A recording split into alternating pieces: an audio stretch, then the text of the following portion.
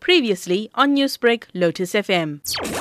There were concerns that were brought to my attention by members of the area-based management team, the Chatsworth Civic Federation, the locally based civics, the Moorton Alliance, RK Khan's Hospital, and even community activists like Mr. Valpole.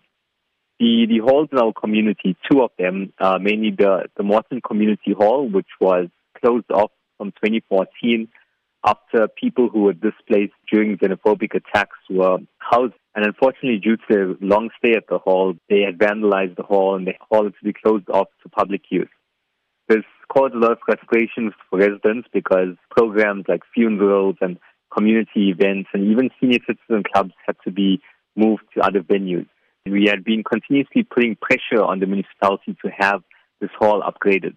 So now we're very happy to announce that there's a program in place, there's a timetable in place for the hall upgrade, which will begin this year and which will finish off in November of 2021. And then with Madiba Hall as well. Madiba Hall was built over 20 years ago. And since the hall was built, there's never been an upgrade to the facility.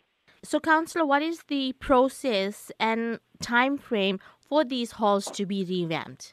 Well, with the Moorton Community Hall, the project start date is the 2nd of March. It will then go out to tender, so people will have the opportunity to tender to be the main contractor in the project. Once the main contractor is appointed, you obviously meet with the engineering team and technical team, and they will go through a full debriefing. Then the site handover, in which the work will begin from, will be the 11th of October. And from there, all the way to the 2nd of November 2021, there will be work taking place at the hall for the revamp. Madiba Hall in Bottlebrush is expected to start by mid-March and is expected to continue for 11 months until the completion of the project. The Shallcross Community Hall, due to it being minor renovations that need to be done, it will be done mainly on weekends and when the hall isn't booked. Because at the moment we couldn't close off that hall as it's the only hall in our ward which is open to the public. Newsbreak, Lotus FM, powered by SABC News.